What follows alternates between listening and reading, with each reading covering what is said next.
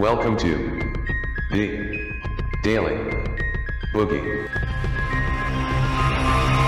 Hello everyone, good evening, welcome. Thank you so much for joining us. Hope you had a lovely day. I certainly have. So much to get through. Grab yourself a beverage, chilled preferably. Grab yourself a snack, something spicy. Settle in. Put your little bootsies on.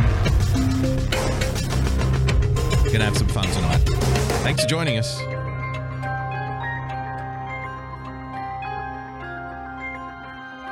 Let's go.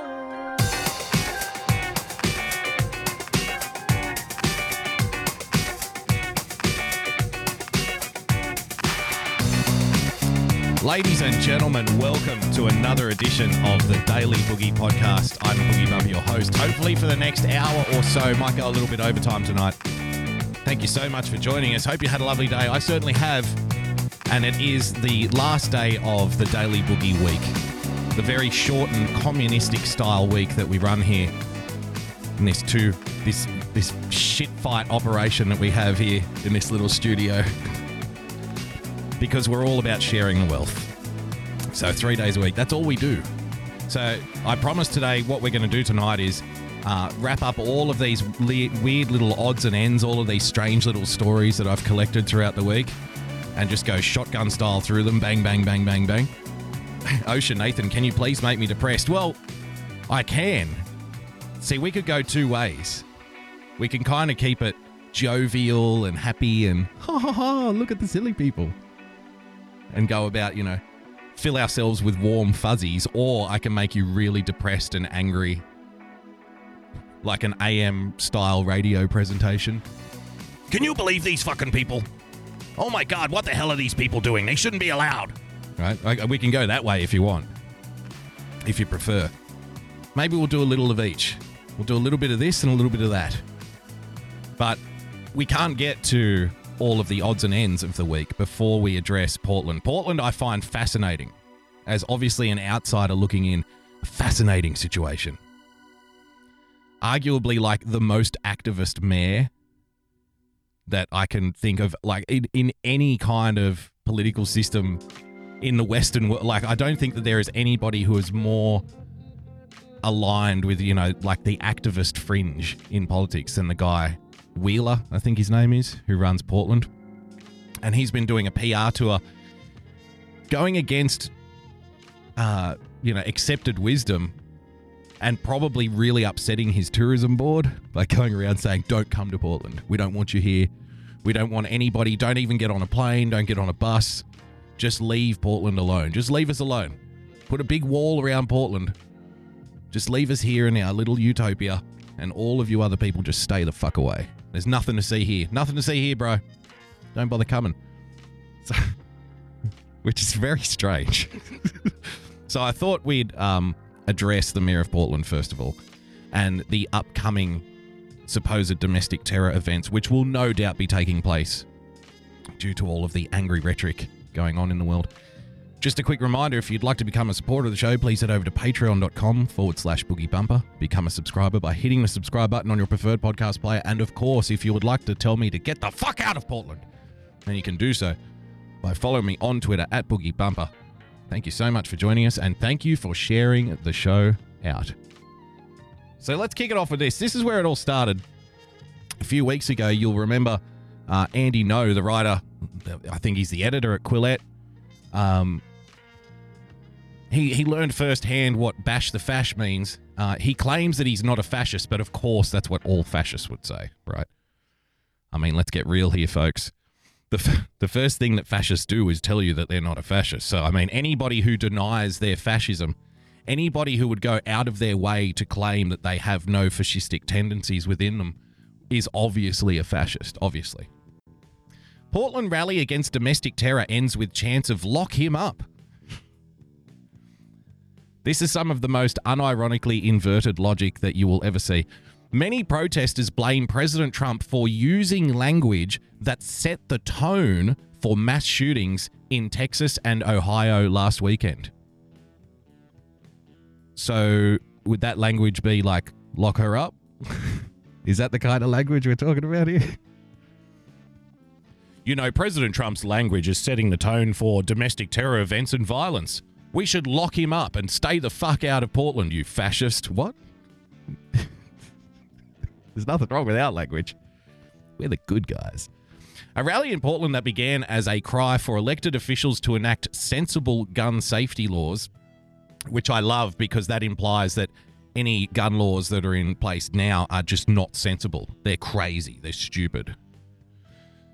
Turned boisterous as protesters ended with chants of lock him up, a reference to President Trump's incendiary rhetoric that some said set the tone for mass shootings in Texas and Ohio last weekend. What does that even mean, set the tone?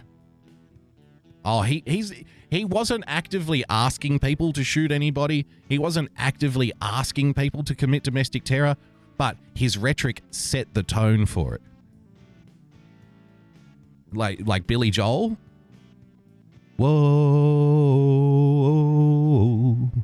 for the longest time. The fuck are you talking about, set the tone? Well, I wasn't going to shoot anybody, but then I watched a Trump speech on TV earlier in the day, and then it all made sense. I knew that if I committed a mass atrocity and gunned down innocent people in a shopping center, that the president had my back, because he's setting the tone for this. You know, I can't take all the credit for the mass shooting. The president arguably inspired me. About 50 people gathered in front of Portland City Hall. 50, really? On Thursday evening for a demonstration to stop domestic terrorism. Police stood nearby the peaceful rally, which lasted about an hour and featured several speakers. Rally organizer Diane Russell, a former state legislator, urged the crowd to denounce what she described as a new wave of domestic terrorism spurred by a radical online network of white supremacists and given implied approval from the President of the United States of America. Huh? Implied approval. We're not saying that you shouldn't go around killing people. I'm not saying, I'm just saying. We're setting the tone.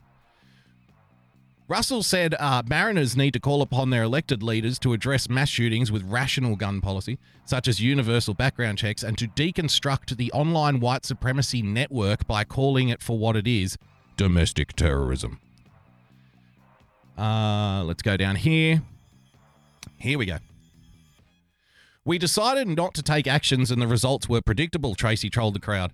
Here we are and we have very few effective tools for preventing the next attack from happening.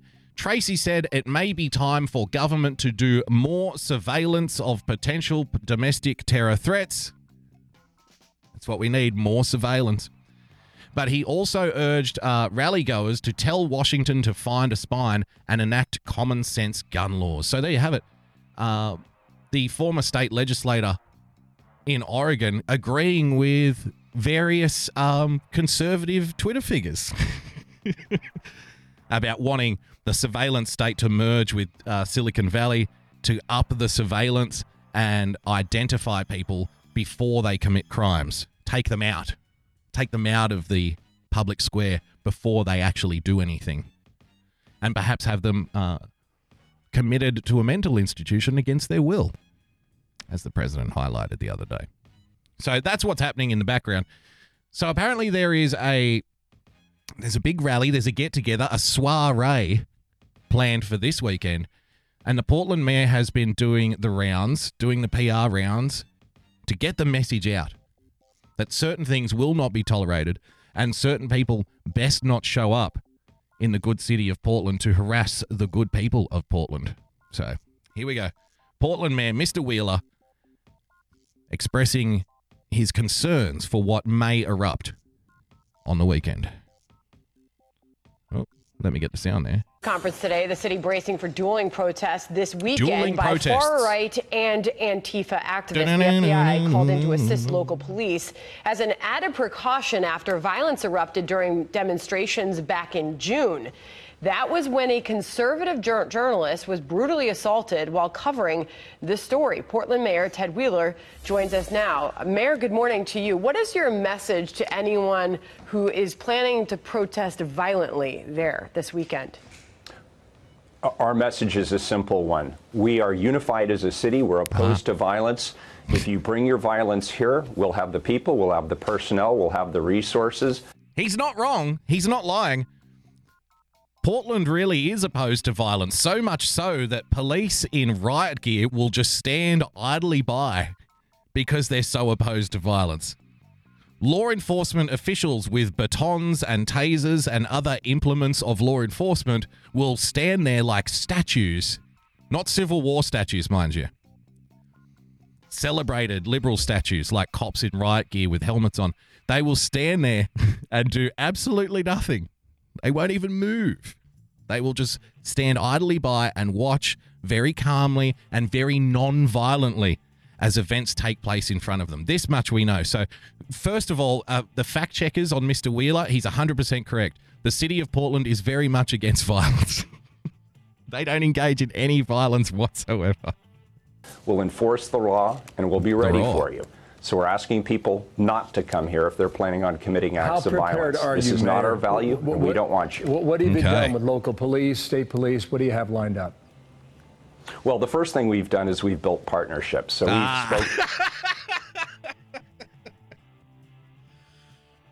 I love this shit. So tell us, Mr. Mayor, what have you actually done to safeguard against violence in Portland? Tell us, what have you actually put in place? Tell us about some of the policies. Tell us about, what the police are going to be doing, what kind of operations are going to be taking place to ensure the citizens' safety in the good city of Portland this weekend. Well, I tell you what we've done. We've done something that many people have never thought to do before. We've gone out there and we've built partnerships. These are the kinds of answers when you have no answers. We've built partnerships. Well, I can tell you that I have personally consulted with many of the stakeholders, and we are busy building partnerships and engaging with the relevant parties to ensure that all protocols are followed and we are prepared for anything that might come our way. Great. So what are you doing again? What are the police doing? I already told you, we built partnerships. People are like, partnerships? The fuck is a partnership?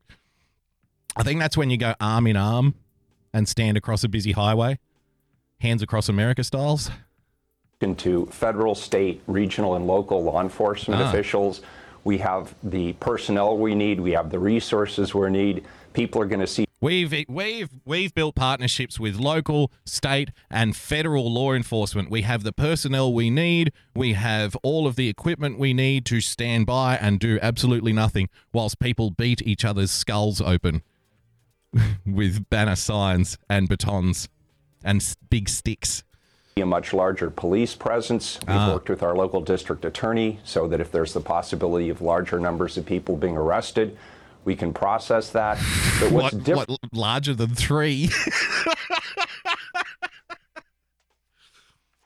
How many people got arrested after the last thing when millions of people saw the footage on the internet of, people attacking each other and one particular journalist who claims he's not a fascist, but of course, what else would he say?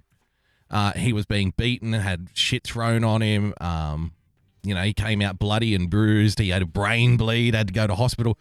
Millions of people saw that. I think like 3 people got arrested for the whole weekend. So we're prepared just in case we need to lock more people up. How small is the jail in Portland? We're prepared. We're going to put a couple in my basement. I've got a big padlock. I'm going to keep them down there. So if we do have to arrest more than a literal handful of people, don't worry, we're on the case. The DA is prepared. The DA's been putting in overtime. Different this time is our city has never been more unified. We have government leaders, business leaders, faith leaders, labor leaders, school leaders, athletes, all coming together with a clear message. Yep. If you're coming to our city to commit acts of violence, you are not welcome here. What if you're already in Portland? Okay, so we get it. You don't want people who are coming to Portland to commit acts of violence. What if you're a Portland native? What if you're a Portland local? Do you have to leave? You know what I mean? If you're already here and you agree with us, if you're already here and you're of a certain persuasion, don't go anywhere. You're fine. You stick around. No, we're talking about the people who don't vote the way we do. We don't want them coming in. But if you're one of these violent types that likes to engage in political violence on the streets of Portland and you are a local, then by all means, the city belongs to you. Whose streets? Your streets, voter. Your streets. Vote Wheeler for mayor. Well, what is the message I would just want to follow up one thing. The thing that we learned about Charlottesville, sir, is that they had all that in place too, right? They had local police, the sheriff's deputies, they had state troopers there. I think they might have had some elements of the state guard there as well. The mistake they made is allowing these two groups to get in physical contact with each other. How can you prevent that, Mayor? Yeah, that's exactly right. And all police agencies across the nation, including our own, have learned a lot from the Charlottesville experience. The key is from the very beginning, keep those different factions separated. Yeah. Give people the space they need to exercise their right to assembly and their right to First Amendment rights, yep, as long as they're being peaceful. But we're going to keep people separated. We're going to make sure that we use personnel and other tactics to keep that separate. Here in progressive, tolerant Portland, we believe in segregation. We want to keep people with different ideas well away from each other at all times. We don't want you mingling. We don't want you talking. We don't want you interacting. You're going to have one side of the city over there for you and this side of the city over here for us, and there's a big, we're going to draw a line in the sand. We are going to keep people separated, damn it, because that's how we stop anger and angst and, you know, a fervent atmosphere from escalating, is by keeping people separated between rows of riot police who will do absolutely nothing should those barricades get broken at some point. And on the whole, we've been very good at that. So that's what we're going to continue to do. There's been no arrest, though, when it comes to Andy Ngo. We know that they are still in the process of trying to make an arrest in that case. But what message does that send if there was not follow through there, Mayor, on what happened to that conservative journalist?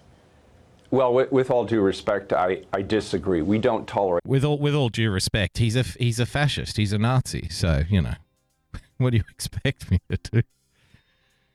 I mean, sure, the guy got beaten over the head by people in a black mask and, you know, had to go to hospital. But let's be honest here. He's kind of a bigot. He kind of had it coming. He should have known that he shouldn't have shown up in Portland. Like, I mean, you know, what do you want from me over here?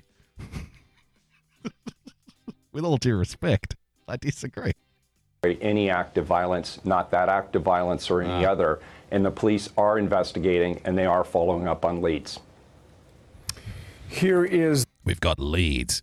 There was only like 1,000 video cameras filming the whole thing. There was only like 100 smartphones in the area all filming it. But don't worry, we're following it up. We got leads. The tweet from Andy Ngo: I was beaten on the head and robbed on 29 June. Antifa then continued to hurl milkshakes at my bleeding face. I was hospitalized with a brain hemorrhage. There still hasn't been a single arrest by Portland police. I guess on that point, there are cameras everywhere that capture that incident. Oh, there you go. Indeed, there are. And the police bureau has asked for that video footage. As recently as a few days ago, they put that call out again. They have photographs of some of the individuals that they believe were the perpetrators. And I know that the intelligence unit continues to follow up on those leads. And I'm confident that there will be arrests in that particular case. You are? Okay. So what do you expect from this weekend then, based on the look of surprise? Feigned surprise from the Fox News host, whoever this guy is. Oh, you are looking up. You are looking into it. I see. The politician said things. Didn't you hear the politician say things? They're looking into it. Move on. Oh, okay. Well, I'm convinced. I don't know about you. He's got my vote. This weekend then, based on the precautions and the planning that your city has done, how prepared are you? Oh, We're very prepared. Very prepared. We've seen this national rising tide of violence, and hate speech, and intolerance, and it's mostly been geared towards women, towards people of color, towards immigrants. What?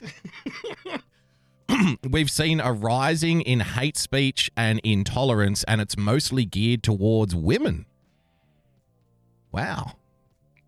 It's new. I can see why he's so afraid.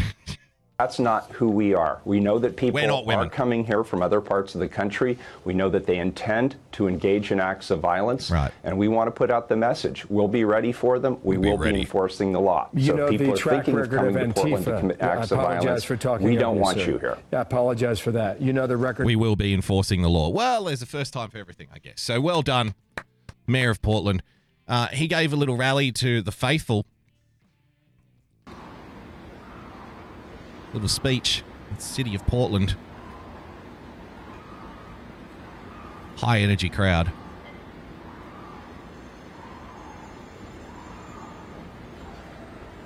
Our city, our home.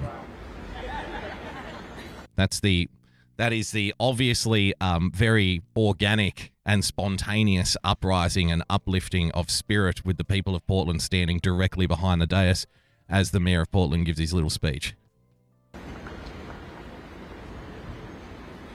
Good morning, everyone. Thank you for being here.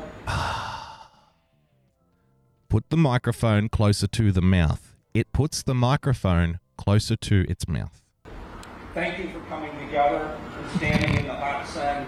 This guy's a pro. Important message.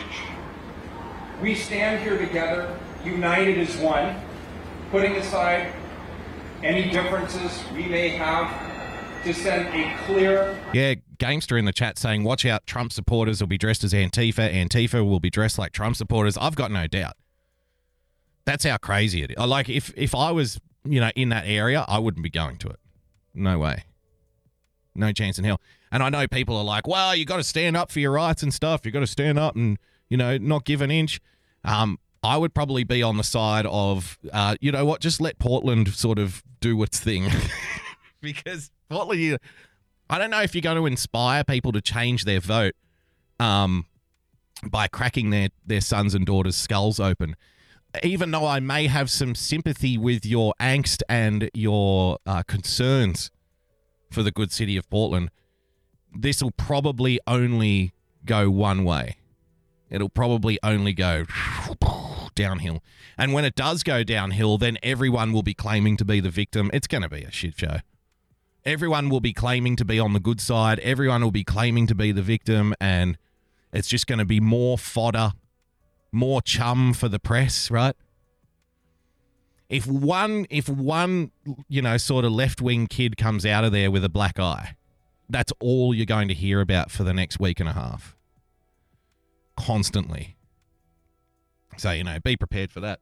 But obviously, people can do what they like. I don't necessarily even care that much, but if you put yourself in a situation where it can only escalate to a certain place, then, don't be surprised if it does. That's all I'm saying. And unified message. This is our city. This is our home. We're a city that seeks to find common ground. We're a city that's welcome. We're a city that seeks to find common ground. Woo, lad. Now that's going out on a limb. Come on now. Yes, we're a city who, agrees with everybody getting along and finding consensus, and we love to have open conversations with the white supremacists and the Nazis and the fascists. Lock him up. We look for common ground in times of trouble here in Portland. That's why you shouldn't get off the bus and you shouldn't come, because our riot squad is ready to take you down, because we agree with, looking for common ground. Inclusive and supportive. We're proud to call ourselves a sanctuary city. We're a city that has each other's backs. These are our values. No shit. We're a city that has each other's backs. In the last interview, we just saw that the police can't find anybody responsible for nearly beating a conservative journalist half to death on the street. Well, the police asked. I asked the chief of the police and he said, yeah, well, we asked people, hey, if you got any footage of that guy getting viciously beaten on the street, we'd love to have a look at it. If anybody caught that, nobody's come forward. So, again, he's right. He's 100% right. They are a city. You got to give it to them. Got to give it to Portland. They are a city who has each other's backs. Very much so. Don't talk to the coppers. Don't dob in your friends. And then we can all go bash the fash, safe in the knowledge that we're going to get away with it. So good on you, Portland. That's some good old-fashioned values right there. We stand in opposition to the rising national tide of hate, intolerance, bigotry, and white supremacy. He already used that line on Fox News. He already used that. I'm getting the feeling that these lines are pre-written and workshopped and focus grouped and just repeated ad nauseum. Like there isn't a lot of new material coming out of the mayor's office. We stand united. Okay. We don't, those aren't our values. Gotcha. We stand united against the rising tide of hatred and bigotry. Okay. Pretty much know that already. Thanks, though. Thanks for reiterating. Especially against rhetoric aimed at women, people of color, and immigrants. We stand here today in Pioneer Square, in the heart of our city. Good question in the chat from Nephilim Ninja. Can you sign hate speech?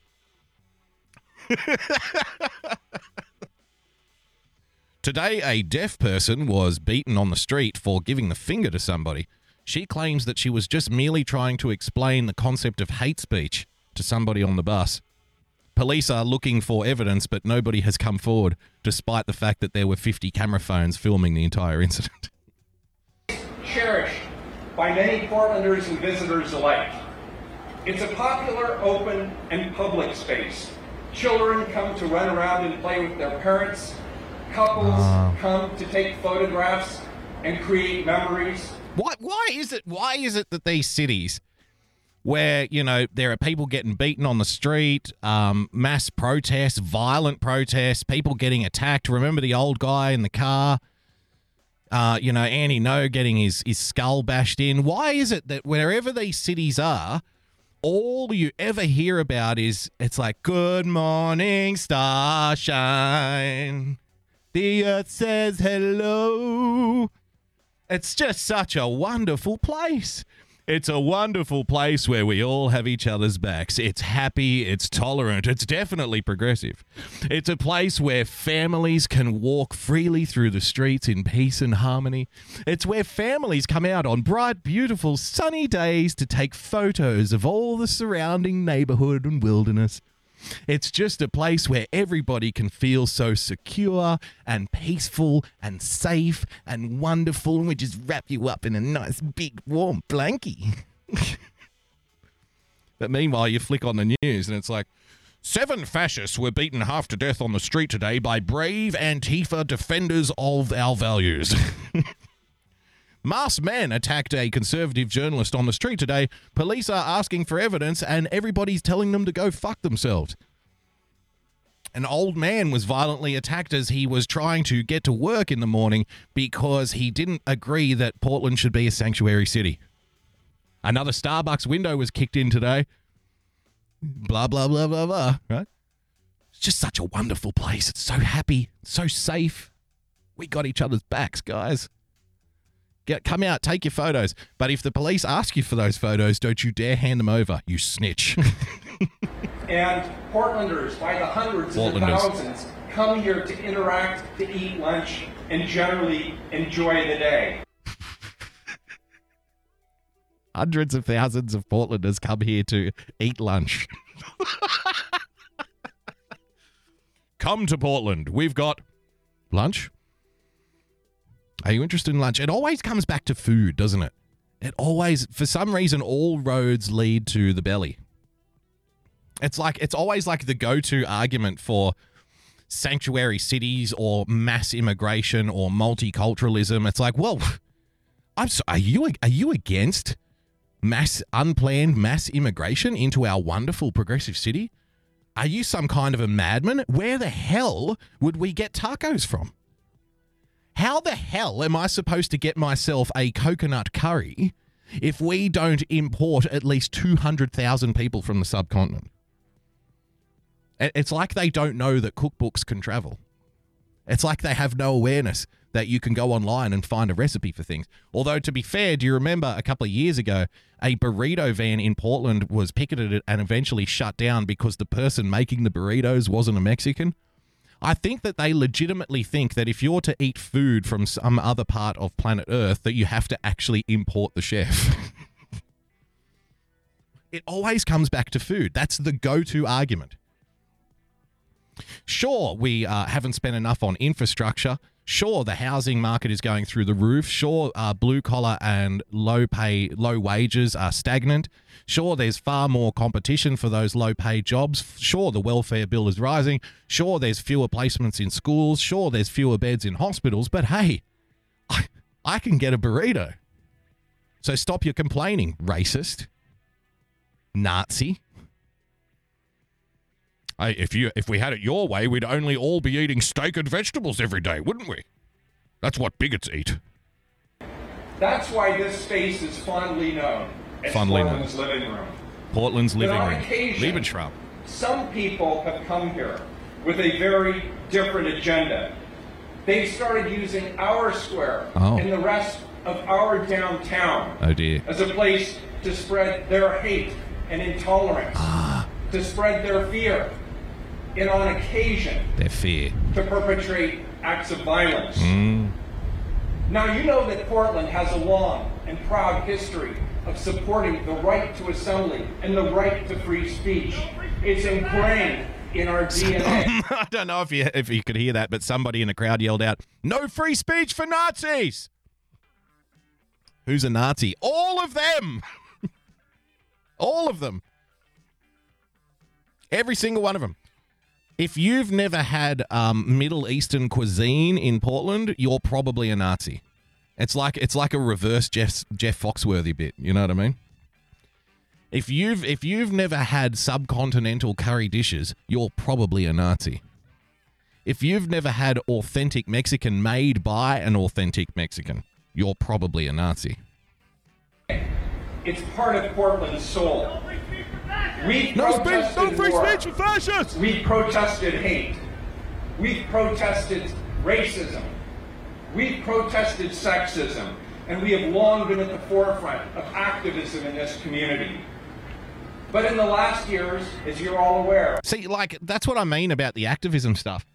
Most politicians try to keep their ties to, the activist, part of their base at arm's length.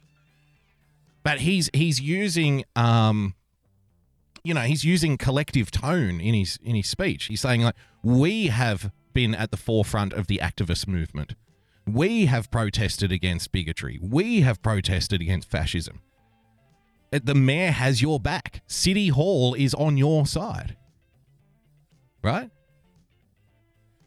It's just funny because if they want to talk about, we're empowering people, we're ramping up the rhetoric and stuff, nothing ramps up the rhetoric like the leader of the city coming out and basically saying, hey, all those people coming in, they hate, they fear, they want to spread their fear. Think of the families and the people out here taking photos of their lunch or whatever the hell they do in Portland. Sounds like a lot of people taking photos of lunch. And they want to come in and spread their fear and their anger and their hatred. And we've been at the forefront of the activist movement. We're not going to stand for this. We're not going to tolerate it. But it's always done with, this sheen of niceness, like sunshine and rainbows. It's just such a happy place, a wonderful place. Such a nice place. Don't ruin our nice place. Don't take a shit in our nice place, please. We're all happy and tolerant and progressive here. It's a very safe place without you. Please don't ruin it. Like the veiled threats, the veiled hostility. Always gets me. But very rarely do you see it from somebody who's like an elected official. Things have started to take a darker turn. People have been abusing that right, using the guise of free speech to commit acts of violence. Free speech is just a guise now. Using the guise of free speech. Okay. to commit acts of violence. Why don't your police stop people from committing acts of violence, though, Mr. Mayor? If you're so against acts of violence, why do your police routinely, every single time, just stand by and watch it happen? Why don't they prevent acts of violence from happening? Why would that be the case? Violence is not a civil right. Right now, we're all witness to a national rhetoric that has whipped racialized violence into a frenzy, causing harm. Pinochet in the chat just looked up how to sign free hate speech, and it is a couple of middle fingers followed by lots of clapping. Causing pain, causing fear for many people here in our community. Pain and fear. So hear me loud and clear. Loud and clear. To those of you who plan on using Portland on August 17th as a platform to spread your hate, you are not welcome here. No, we've already got somebody spreading hate, and he's standing at this dais right fucking now. Get the hell out of our beautiful, peaceful, nice town with the children and the lunch. We don't want you here. Get the fuck out. Go on. Get. This is a nice and welcoming place filled with happy families and people taking pictures of lunch, you nasty Nazi bigots. Get the fuck out. Okay. Lunch, anybody? Who wants curry? Who wants a burrito? Jose, time to whip up some burritos. Our authentic Mexican is on the job. We're very welcoming. We don't like stereotypes. Ladies and gentlemen, the Mayor of Portland, probably going to be re-elected until he dies in about 40 or 50 years, something like that. He's going to be elected every single election for the rest of his life. Why not? Good on him. They do good work. Here's something that I found interesting. We forecasted this not long ago on this show, and I have to thank Poppy Lane for sharing this with me. You are listening to the Daily Boogie. Keeping on the political theme, we were very excited to learn that Cardi B was going to be teaming up with Bernie Sanders, because if there's one thing we can say about Bernie Sanders, it's that he understands young people. He understands the concerns of young people, and he wants to get through to that young demographic. He said, the reason that I'm teaming up with Cardi B is because this election is about the young people. The young people of America are going to decide this election. So here's a young person who knows things about stuff. Cardi B, ladies and gentlemen. As Poppy pointed out when she shared this video, look, Cardi buttoned all the way to the top for this. And you'll be pleased to know, keeping in line with keeping politics serious, a very serious matter, ladies and gentlemen. I mean, the future of the free world is literally at stake here. This interview was conducted in a nail salon in Detroit, for which the product placement was made in Bernie Sanders' video, Bernie Sanders, he who hates capitalism. Capitalism is the problem and the 1%. I'd just like to thank this nail salon for hosting our little get-together today. Come on down now. If you use the voucher code Bernie, you'll get 10% off your nail trim next time you're in town. Thank you, Cardi B. Thank you, Cardi. Called the 10 nail bar. So I know nail bars. Hey, this is Senator Bernie Sanders. I am with Cardi B. We're at the 10 Nail Bar in Detroit, Michigan. It's like the worst FM traveling FM van of all time. You know how they have the vans that hand out like vouchers and cans of Pepsi and shit? Like if you go down to the 10 Nail Bar right now, you'll see Roger hanging out with the 45 FM crew. He's handing out cans of Pepsi and bags of Doritos for our favorite fans, so get on down there now. Get yourself... He's also handing out $5 in cold hard cash. Right? We're at the 10 Bar in Detroit, Michigan. What the hell is this place? A nail bar. You drink nails? What the hell's going on here? Can I get a rusty nail? Oh no, it's for your fingernails, right? Oh, I see. Well, as you can see, I'm at this very hip and trendy young person place with my good friend, Cardi B. talking about some of the most important issues that... And look at the way she's looking at the camera. She's on the edge of her seat. We just happen to be in this nail salon talking about some of the most important issues that impact our world today. Impact you. Education, jobs. Education. Yeah, we here with my fucking homeboy Bernie, and we be talking about all of the motherfucking things that like the young people need to know, like an education, and your motherfucking wages, and motherfucking healthcare. Get your goddamn pussy checked at a gynecologist, yo.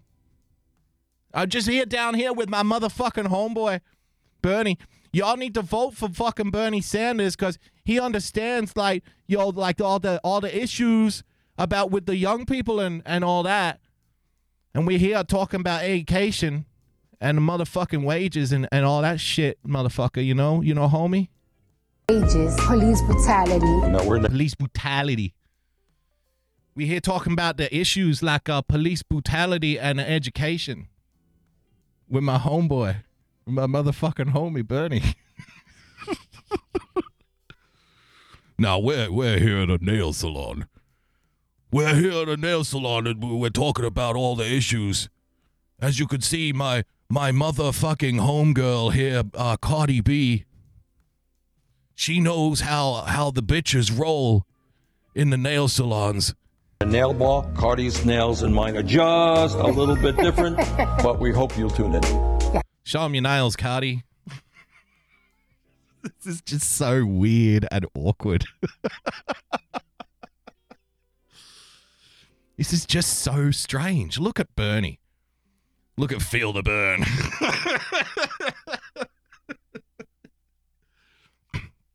This is like a true meeting of the minds here. Only good things can come of this. Like Bernie knows. Bernie knows he shouldn't be there. Look at him. He's. I bet when somebody pitched it to him as well, he was like, I don't know. What do you want me to do? Sit in a nail salon and talk to Cardi B about police brutality? I don't know. I don't know if this is going to be a good look heading into an election. It's just so strange. I like the fact that politics is changing, and I like the fact that things are different. So I guess you got to take the good with the bad. I'm not sure that this is good. Why Cardi being so boring in the chat? Show him your punani, Cardi. That'll get him on board. Just following up our talk with the mayor of Portland, Mr. Wheeler. This was on MSNBC the other day, ladies and gentlemen. Like I said, we're going to shotgun through this shit. Could it happen here? There's so many stunning parallels to what Hitler was doing in the early 30s. Once again, I'm not saying Trump is going to slaughter 6 million Jews.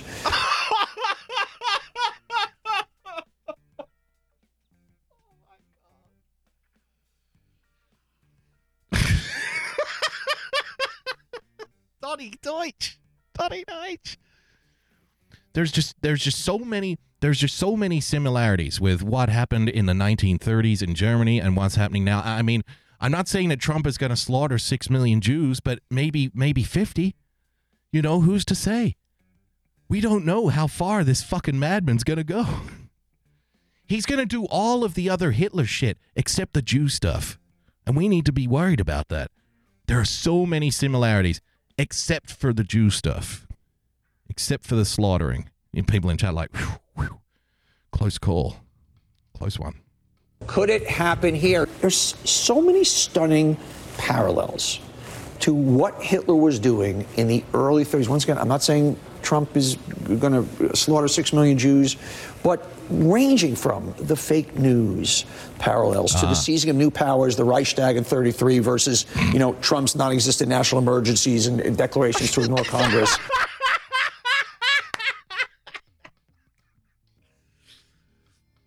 I mean, you can see the similarities, can't you? Just like Hitler seized the Reichstag in 1933, Donald Trump put out an executive order for a border wall. Look.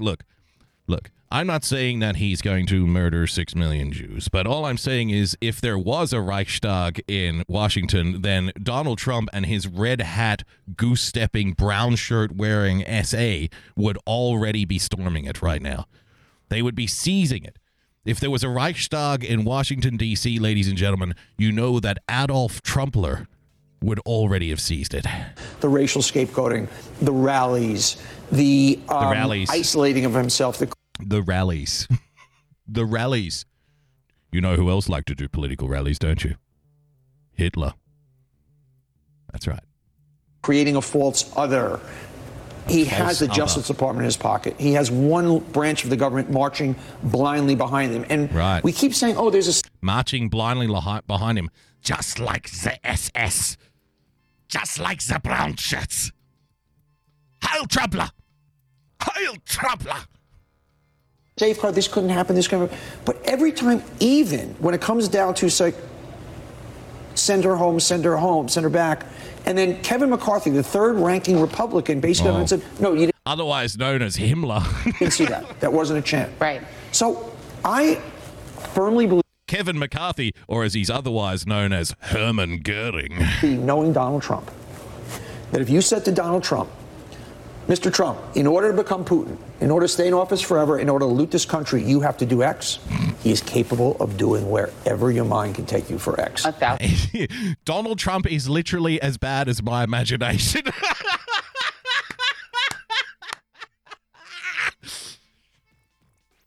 Talk about unhinged. You know, Joy. The real problem with Donald Trump is, however bad he is in my imagination, he could potentially be that bad in real life.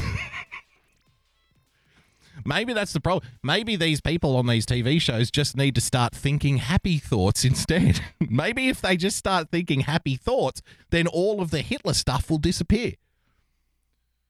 You know, I was sitting down the other night and I was imagining Donald Trump as Adolf Hitler. And then it became clear to me, wait, what if my imagination comes true? I mean, whatever I can imagine Donald Trump doing, he's literally capable of doing exactly that. It's like maybe sometime in Donnie Deutsch's childhood when, you know, instead of being told, if you can dream it, you can do it, maybe his parents should have said, Donnie, look, you're never going to be a successful person. You're never going to be intelligent. Why don't you just accept your lot in life and stop aiming for the skies? Your imagination is going to get you into big trouble one day, young man. That boy has a wild imagination. But when he was imagining, you know, Ferraris and lollipops and ice cream with sprinkles, nobody cared. When he was imagining walking on the moon or winning the Super Bowl, nobody cared. He was even encouraged. But that imagination has now gone unchecked well into his at least 6th decade on planet Earth. And now all he's imagining is Donald Trump as Adolf Hitler doing whatever it takes to become a dictator for life. And it must be true because I can imagine it to be true. Donnie Deutsch, ladies and gentlemen. You know, as long as you can imagine, if you can dream it, he can do it. Muskegon, is that how you say it? Muskegon police officer on leave after KKK application found displayed in home. That's right. We're going to be jumping from both ends of the racist spectrum tonight, ladies. Police officer is on administrative leave tonight because of wall decorations supposedly in his home. And it likely would not have happened if not for a Facebook post that's getting a huge reaction on social media. The post shows what appears to be an authentic application for citizenship in the Knights of the Ku Klux Klan. Yeah. I love memorabilia just as much as the next person. Because I suspect, I haven't pre-watched this clip, I just saw the headline and I thought, oh, we're doing this one. So I suspect that you could see how old the paper was, right? He obviously didn't fill out the application, did he? Otherwise, because he wouldn't have it if he did. So it's not like you get an application to the Ku Klux Klan and then hang it on your wall and then say, I'm going to fill it out, like, 100 years from now. So it's obviously like some kind of antique or some kind of heirloom passed down, right? Some very, very old piece of paper, probably from over 100 years ago. It might be worth a bit of money too. But, of course, in today's day and age, that merely means that the guy is a secret KKK member in waiting who is glorifying racism and hatred. Now, in saying all that, the ridiculousness of all that, to be fair, if I was conducting an open home to sell my house, I would, if somebody said, look, you bring the real estate agent through. The real estate agent will give you tips on how you can spruce up the joint, how you can make the house more appealing. I've heard you always sell houses in spring, so bright sunshine, it's not too hot, it's not too cold, you can have the windows open, the birds are chirping, and it's also a good idea to bake bread in the morning so you can have that smell of fresh bread wafting through the house. It's very appealing. So little things like that, right, that you would do in an open home.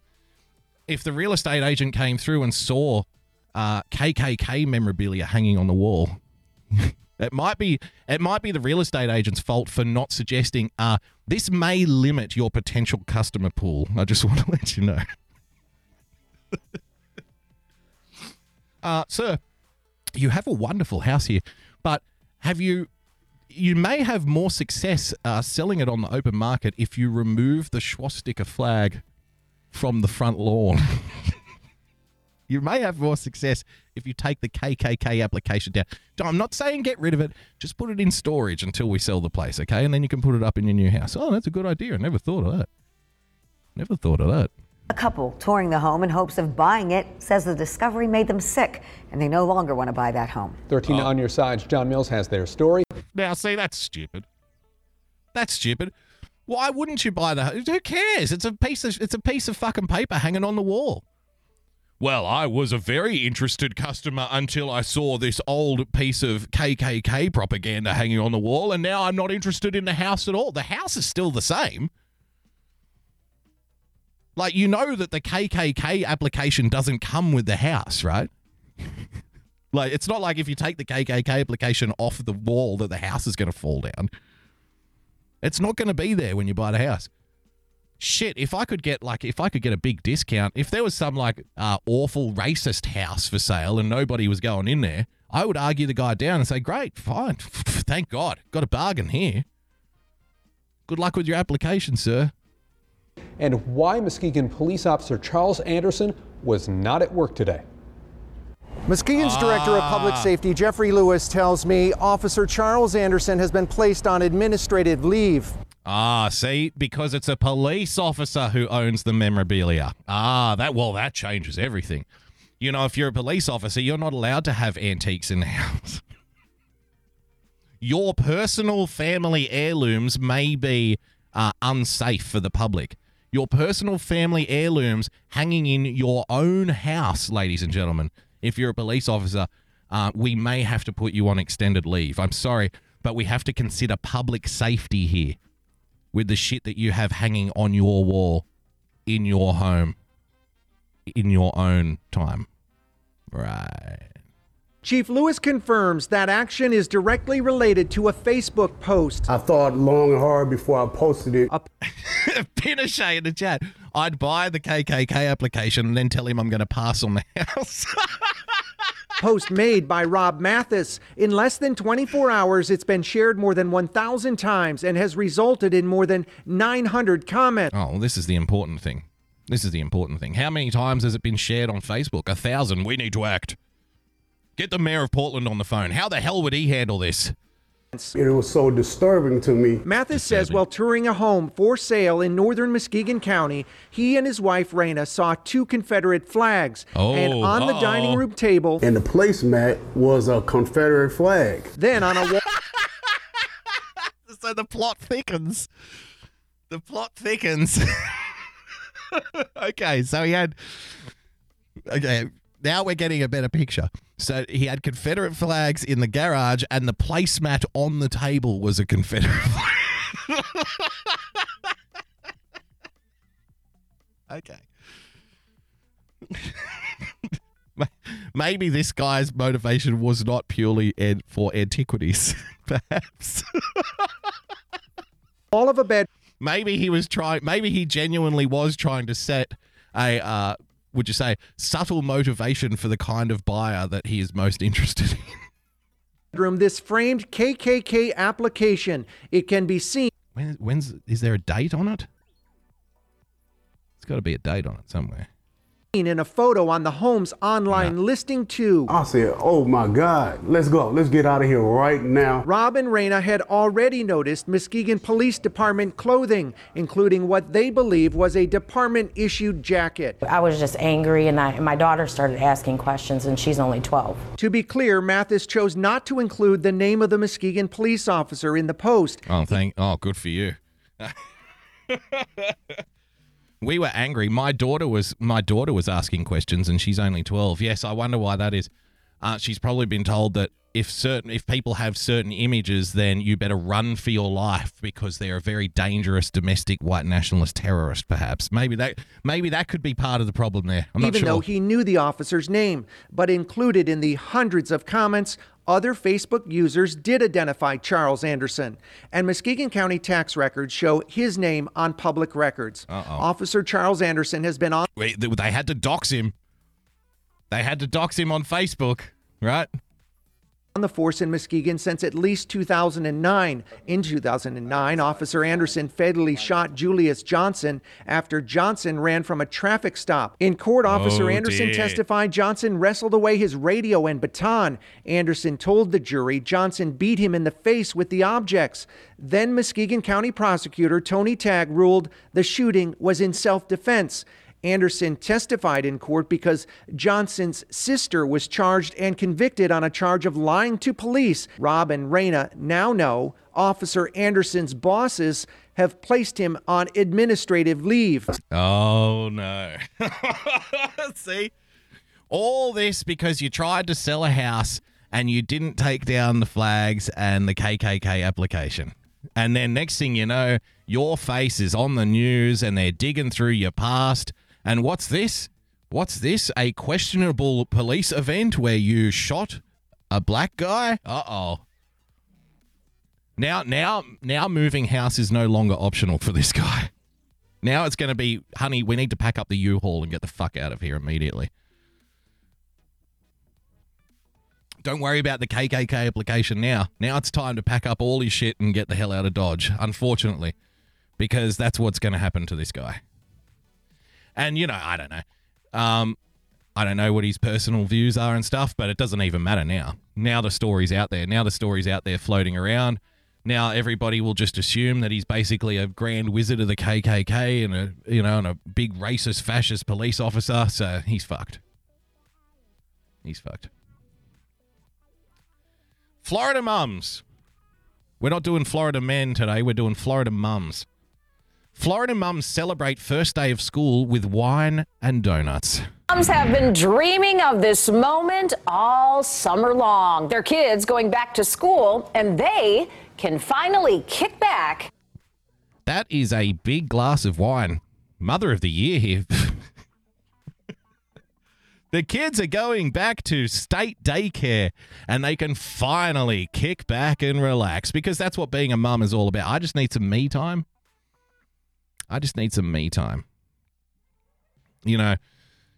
I love my kids, and I love having my kids around, but God damn it, I'm happy to see them leave. Because now I can finally kick back with my friends and be celebrated on the news for drinking a glass of wine bigger than my head.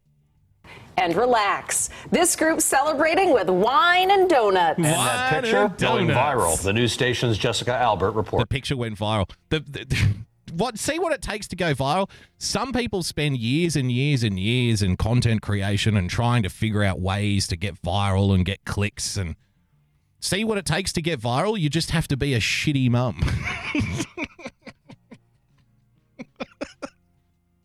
This went viral. Why? Yoo-hoo! Wine and donuts. Thank God my little fuckers there at school. I'm sick of fucking looking at them. Woo-hoo! Get the news cameras there immediately. Everybody needs to know about this. This is news. As these four moms from Lake County got ready to send their kids back to school. They're woo girls. How did we know? How did we know that they were going to be woo girls? Posing for a photo. Woo!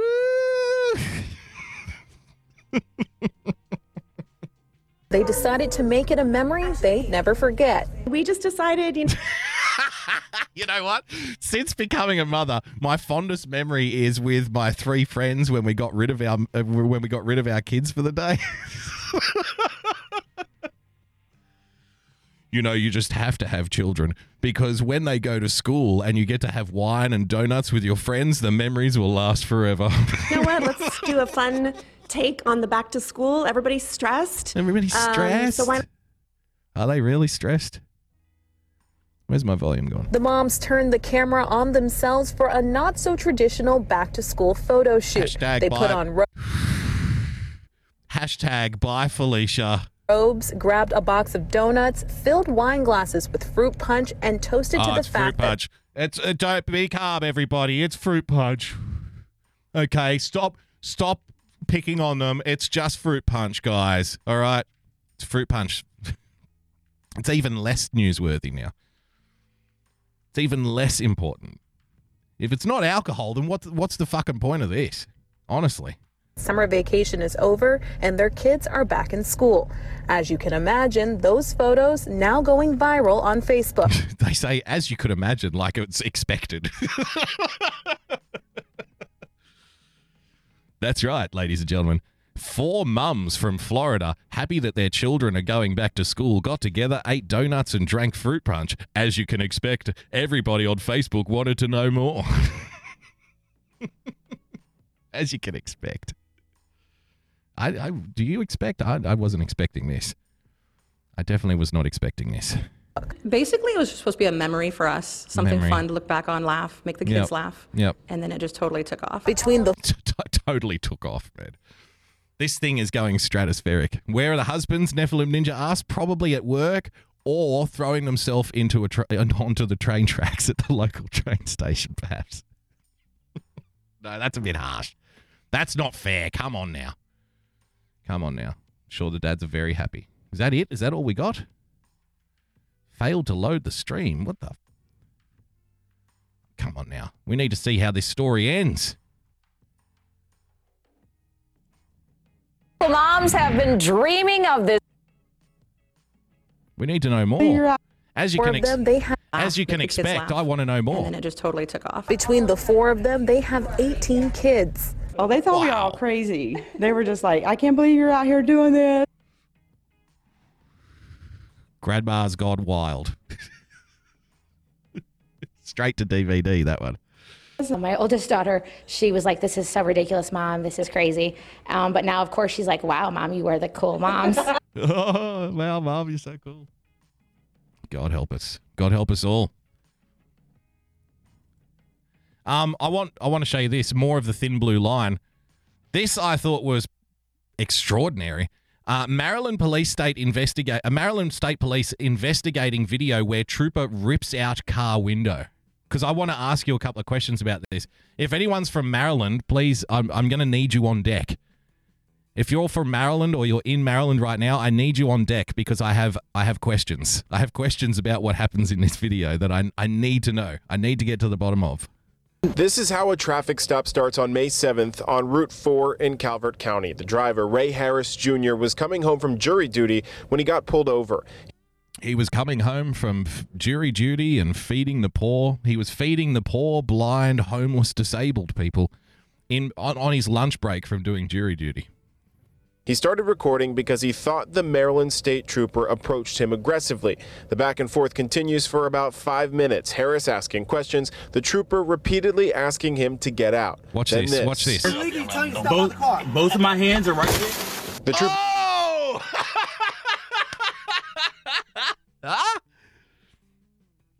Have a look at that. Someone in the chat. I've never heard of Maryland. It's a wonderful place. Maryland, you'll love it. It's otherwise known as Portland, Oregon. Breaks the window and pulls Harris. Back and forth continues for about. This guy's like fucking RoboCop, man. You ever see it again? 5 minutes. Harris asking questions. The trooper repeatedly asking him to get out. Then this. Both of my hands are right here. The trooper breaks the window and pulls Harris out. He spent in one move. Just bang, rips the window out of the fucking car door. Woo! How about that? So, did you see what they were saying? So, he's asking the guy for 5 minutes, get out of the car, get out of the car, get out of the car. Now, I could be wrong here. So, the guy is asking, what did I do? Like, what are you stopping me for? What's the problem? I don't necessarily agree with like heavy-handed policing and stuff, but is it wrong to say that if the cop pulls you over and says, get out of the car, you pretty much just have to do it? Like, is that how it works? Are you allowed to sit in the car and say, hey, man, I didn't do nothing wrong. What are you stopping me for? No, I'm not getting out of the car till you tell me what I did. You need to give me a reason to get out of the car. Is that how it works or not? I'm not sure.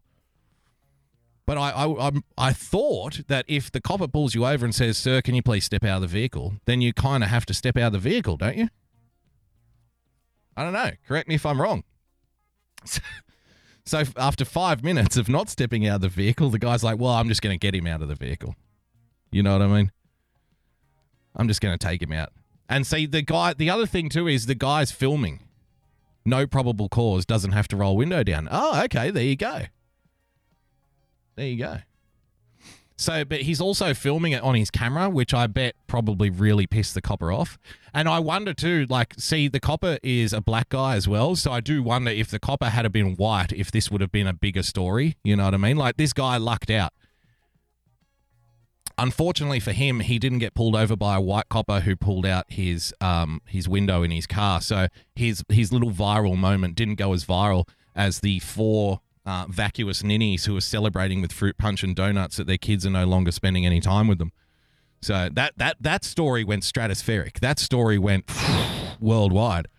But this one, not so lucky, unfortunately, for the young man. 8 hours in jail and him aggressively.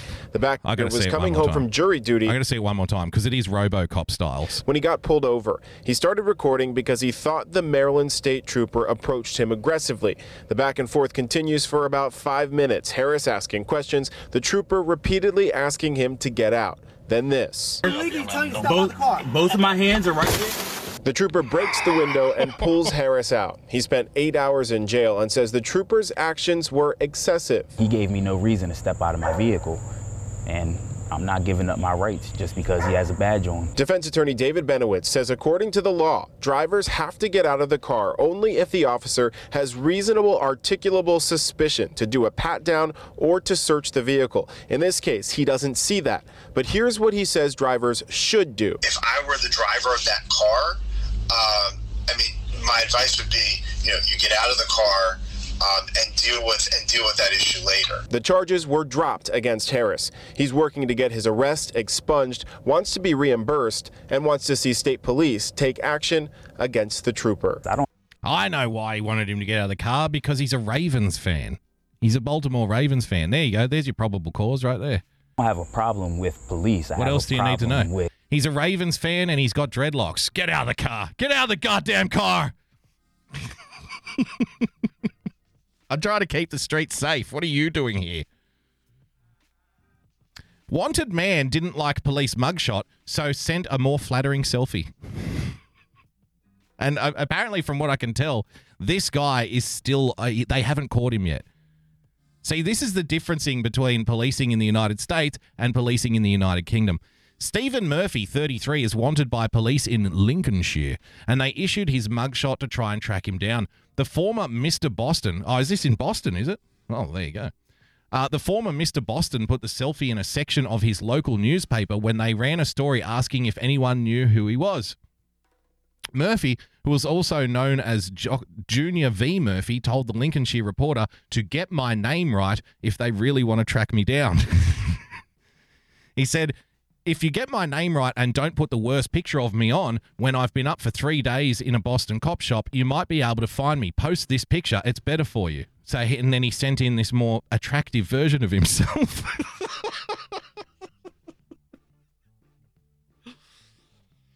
I kind of like this guy. Who sees a wanted poster with their face on it and says, nah, you didn't get my best angle. Here, try this one. Try this one. See if you can catch me with this one. I mean, I'm basically a male fucking model. You've got me up here looking like a criminal. Yeah, look at this. The ladies love me, Miro.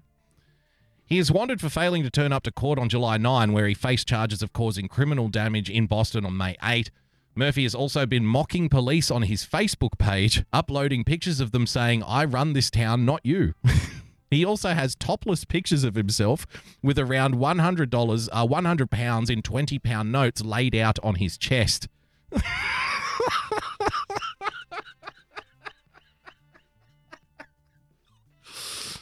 at this guy.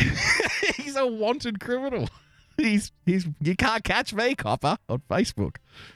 Nah, you're never going to catch me with that photo. Try this one. You know what? You don't care. There you go. Look at this. Wanted man didn't like police mugshot and sent a more flattering one in. Oak Creek police. Pregnant woman goes into labor after she was caught stealing groceries. Tales about a bizarre robbery attempt in Oak Creek. Police confirm a pregnant woman tried to steal from a grocery store, but it's what happened next that makes this story unusual. CBS 58's Pari Cruz is live in Oak Creek with more on that story. Pari? Amanda and Mike, when security guards approached a woman about stealing from the Woodmans here in Oak Creek, she went into labor. Now, instead of taking her into custody, she was taken straight to the delivery room. Now, this all happened last Friday, according to Oak Creek police. The pregnant woman was at Woodmans when she tried leaving the store with $255 in groceries without paying for them. Now, it seems like a likely story, doesn't it?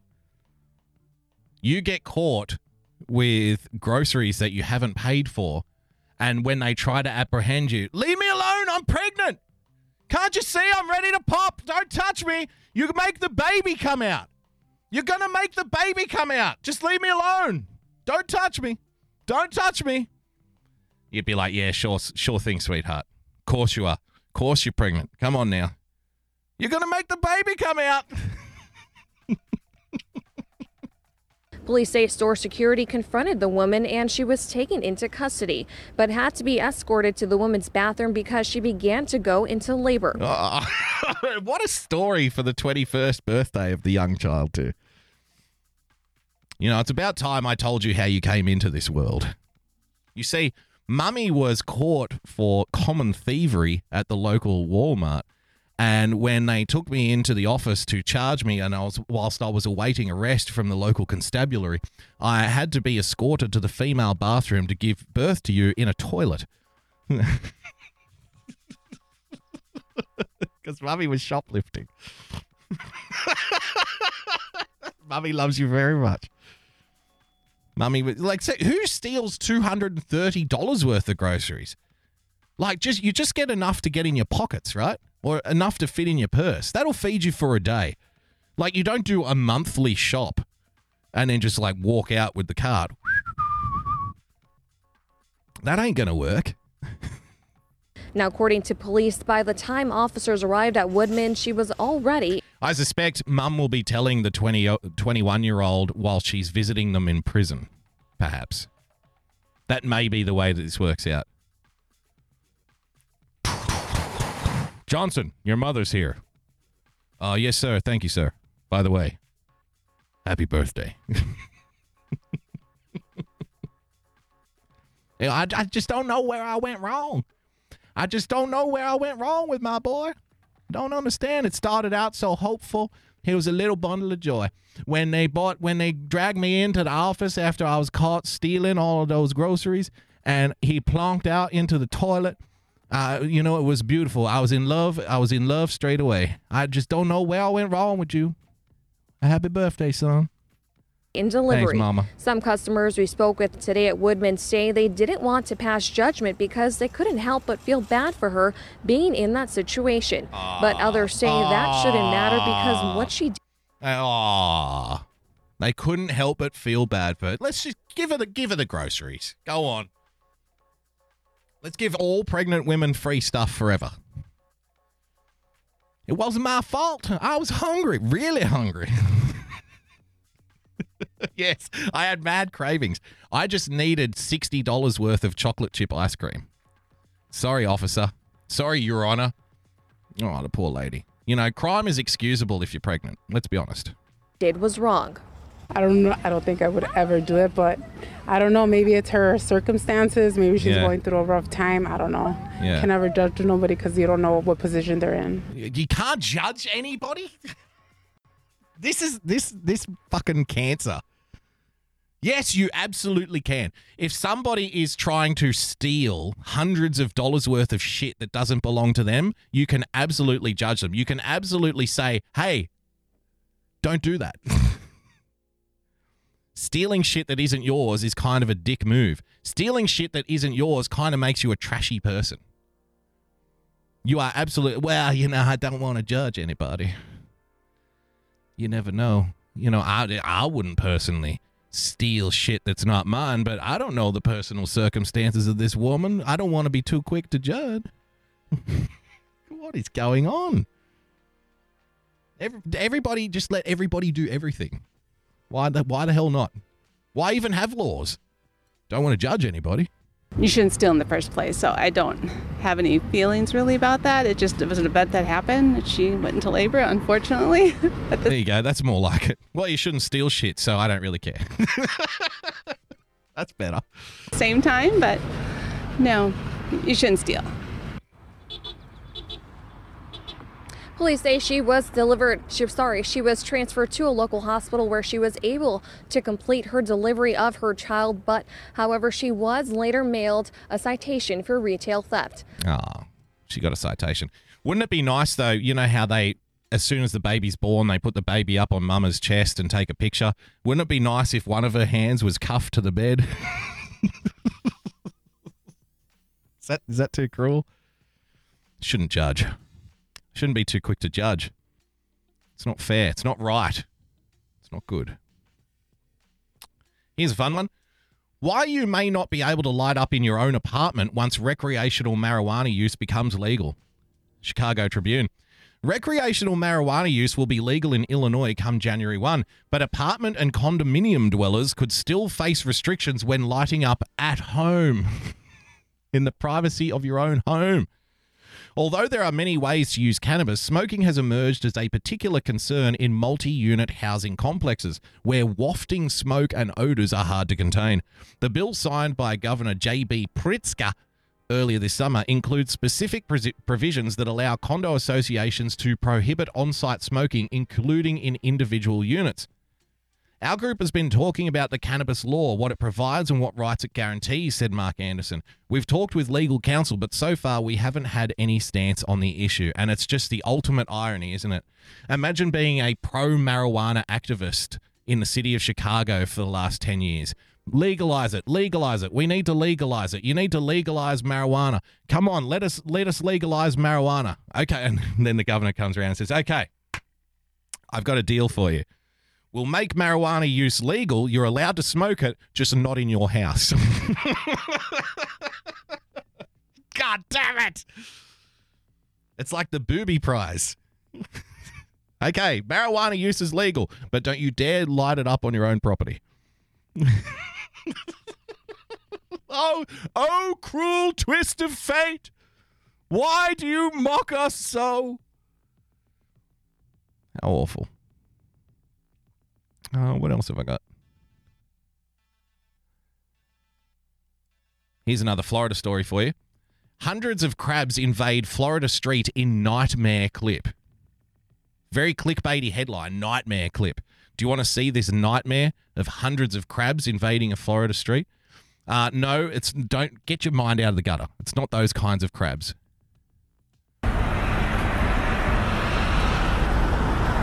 Hey.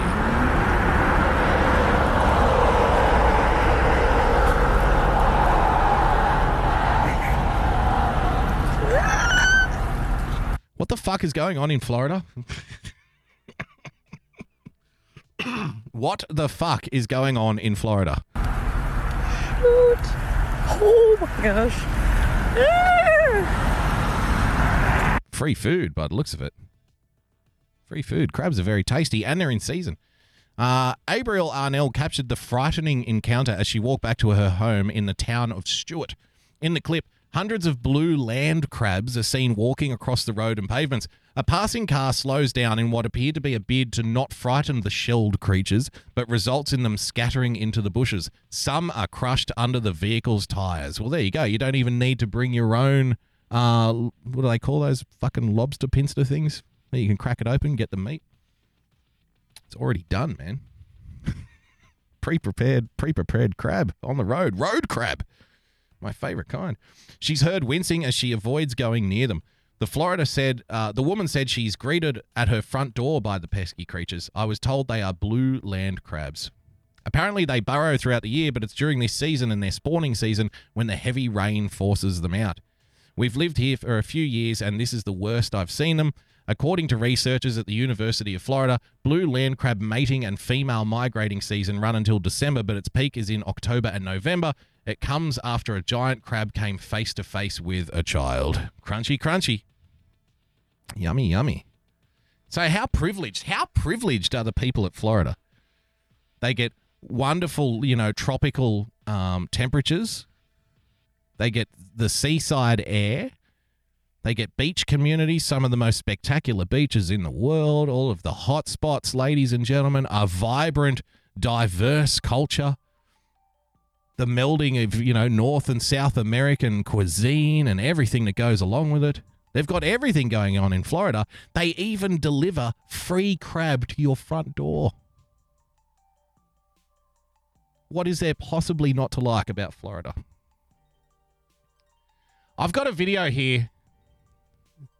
I don't know if I want to show it or not. Here's the thing. I'll let you decide. I think I understand my audience, mainly because it's very small and I know most of you on a first-name basis. But I think I understand my audience well enough to know that if I show this particular video, it's probably going to outrage.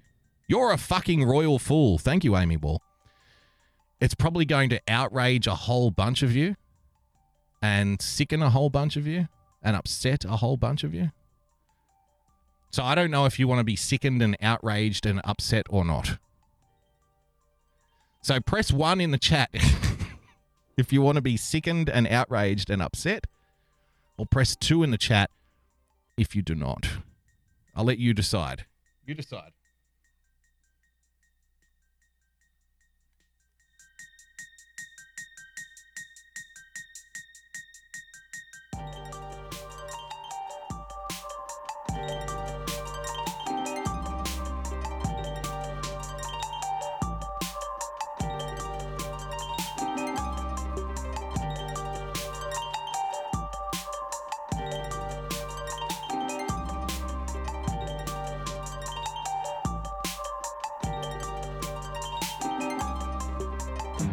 Okay, there's a lot of ones. It's a wall of ones. Everybody's on the ones. Okay, 1 it is. Came across this video. And you're going to have to decide your own level of skepticism. Your own level of cynicism will dictate how you watch this.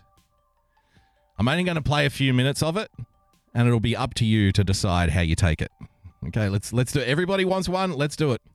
I'm the scary transgender person the media warned you about. I'm Rebecca.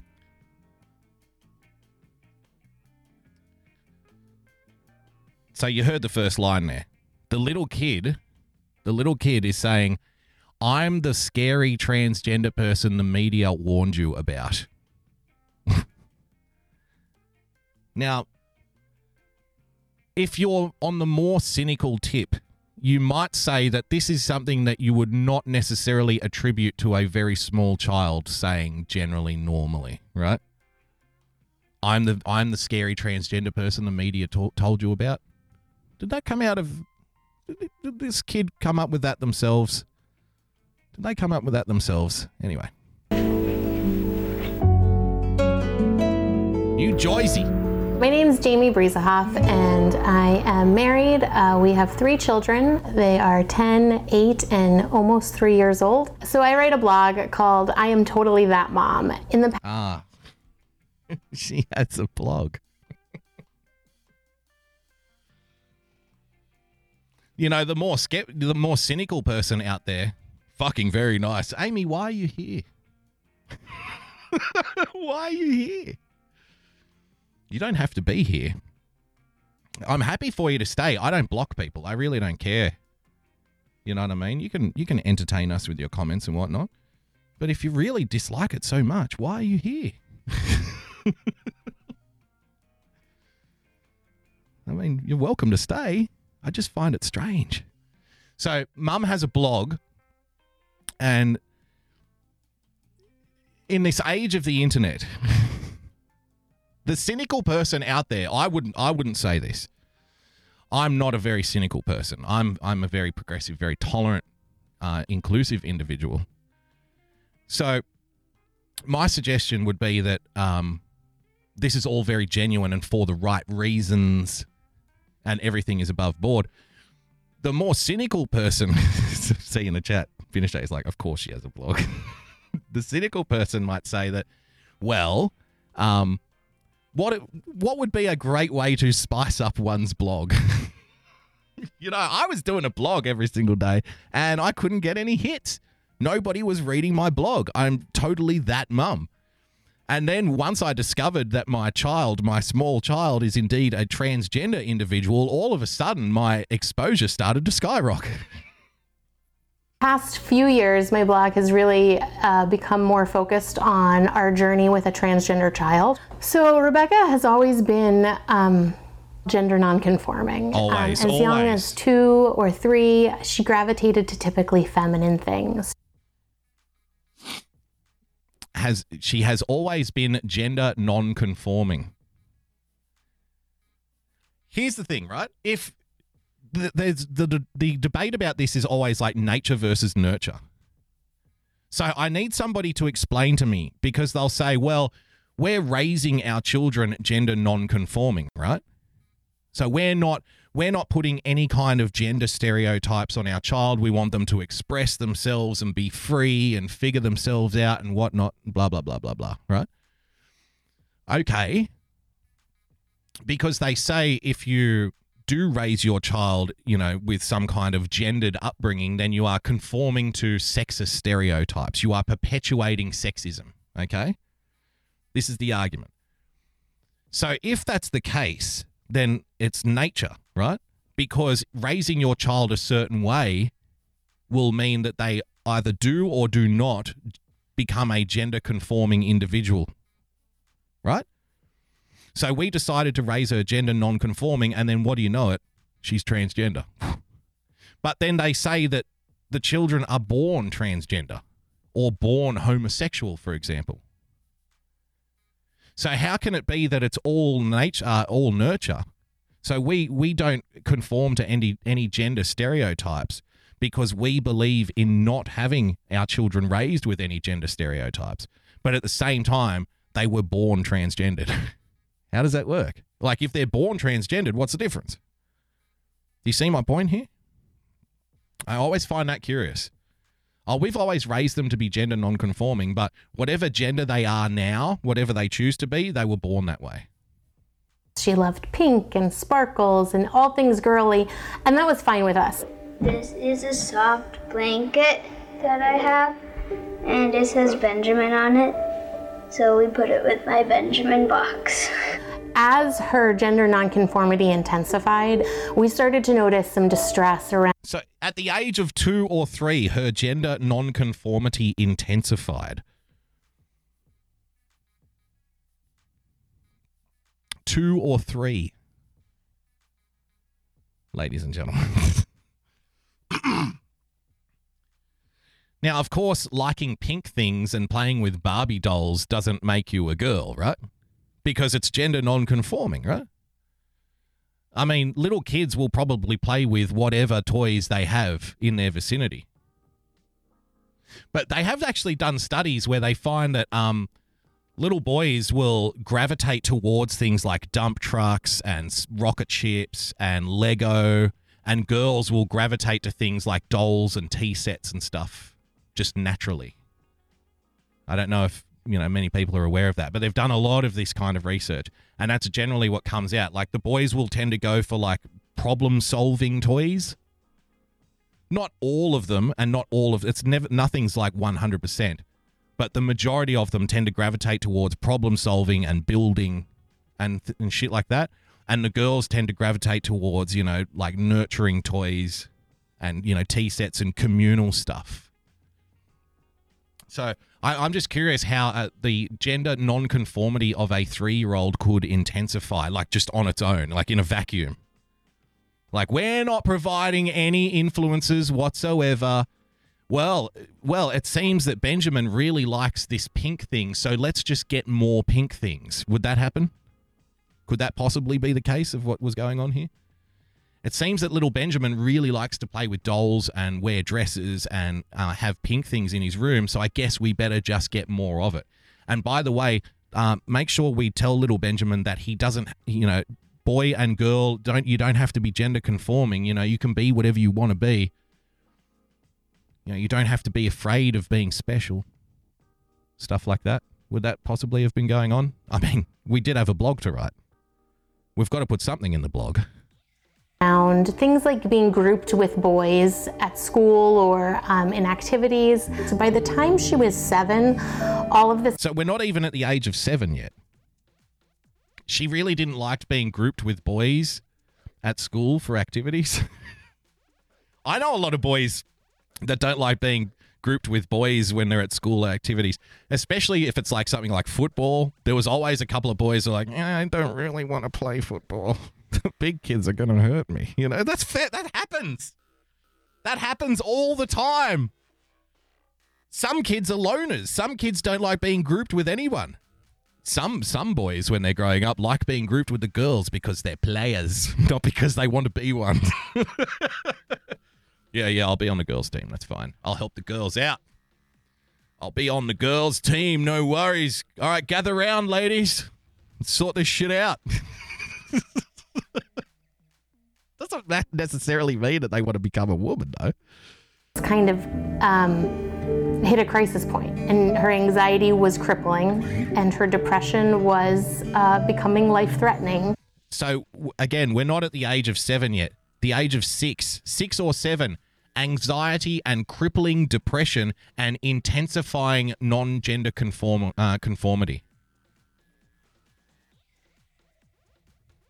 Are people wrong to say that, like, what the hell are we putting in these children's heads where at the age of 6 or 7, it looks like a very upper middle class family. They're not doing without anything. It doesn't look like they're in abject poverty. You know what I mean? Very upper middle class, regular Americana, got a little house on a hill, property, all of that shit.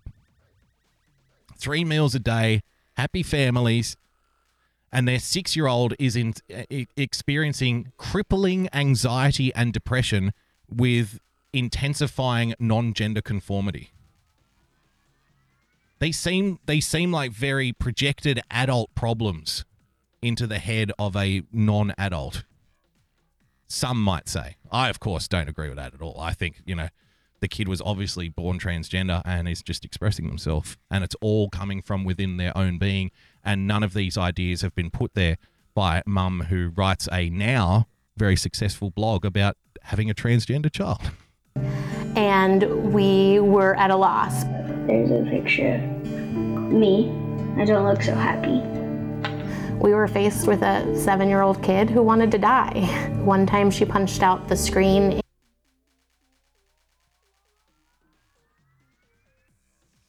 Some more cynical people out there might say, if you had a 7-year-old kid with crippling anxiety and depression, maybe you were doing a shitty job as a mum. I wouldn't say that because, of course, I agree that you did everything you could and you're a wonderful parent and this is all perfectly normal. It's just different and everybody's special. But others out there, you know, the more cynical, horrible, hateful internet trolls out there, they might say that if your 6-year-old is experiencing crippling anxiety, depression, don't know whether they're a boy or a girl and want to kill themselves, that it might be because their parents are doing a shitty job. Maybe. In her second-story window and tried to jump out. The hardest part of all this was when I didn't transition and I was not happy. And The hardest part about all this is that I didn't transition, like when I was still a boy. In my very short life, I have experienced anxiety, suicidal thoughts. Oh, and by the way, remember we opened this video with the young child saying that I'm one of those scary trans people the media has told you about. Good question in the chat. Is there a dad? Haven't seen one yet. There might be. She said she's married, so. It didn't feel right. So we sought the support of a gender specialist. And so through conversations, we sought the support of a gender specialist. A gender specialist. How about a regular doctor? Can we go try one of those? Psychologist, maybe? Child psychologist? How about family therapist? Did you seek medical advice before you started writing your blog about having a transgender child? Did that happen? there, Rebecca came to tell us, no, this is definitely me. I'm a girl. I'm a girl in my head and my heart. I felt like I was a girl because I liked the color pink and... This is the key here. Because, you know, it's all very scientific, what's happening here. Remember, ladies and gentlemen, they sought the support and the advice of a gender specialist. And if you want to know the cause of this poor child's turmoil and depression and anxiety and suicidal thoughts, as announced by the mother of the child, the source of all of this confusion and gender nonconformity and turmoil and everything that goes along with it. If you want to know the source of it, here it is. A girl in my head and my heart. I felt like I was a girl because I liked the color pink and I liked girls' clothes and how they were.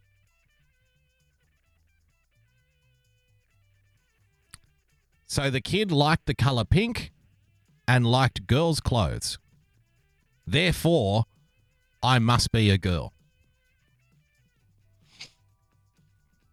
And instead of mummy and daddy, instead of the parents saying, no, sweetie, just because you like pink and girls' clothes doesn't mean that you're a girl.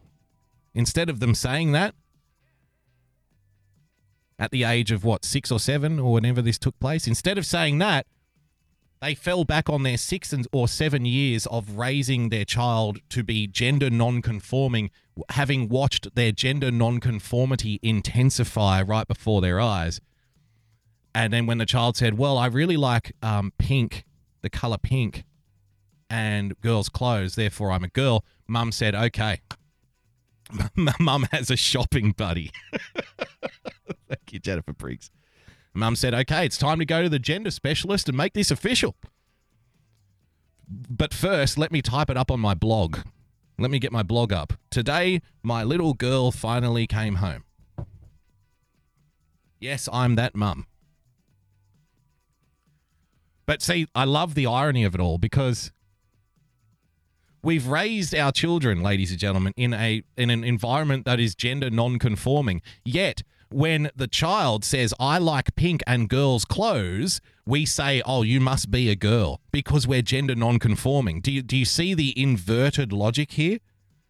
Wait, I thought just because a child likes pink and women's and girls' clothes doesn't make them a girl, right? Because isn't that what gender non-conforming is? So having raised them in a gender non-conforming household, the minute that they show a gender conforming trait like liking pink things and girls' clothes, you make them a girl. Because we believe in gender non-conformity. But as soon as you do something girly, that's it. You must be a girl now. You're a girl now. Congratulations. But I thought gender is fluid and stuff. Nope, you're a girl. You like pink things and girls' clothes, you're a girl now. End of story. What the fuck is going on? You know, we don't believe in gender stereotypes. That's why as soon as our little boy started to say that he likes wearing girls' clothes, we decided, well, I guess he can be a girl then. Because we don't believe in gender stereotypes. You know, our little boy really likes pink things. Therefore, we said it's okay to be a girl. Because girls like pink things. Girls like girls' clothes. So I guess he's a girl. I guess in his heart and in his head, he's a girl because he likes girl things. But we don't believe in gender stereotypes in this household.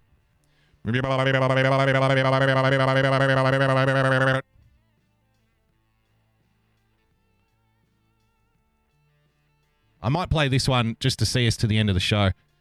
This was going around on Twitter, ladies and gentlemen. Thank you so much for joining us on this edition of the Daily Boogie.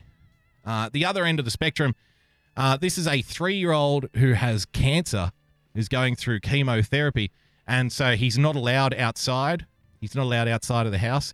So every day, people from the neighborhood come around and, you know, do things outside his window to make him laugh. Thought this was good.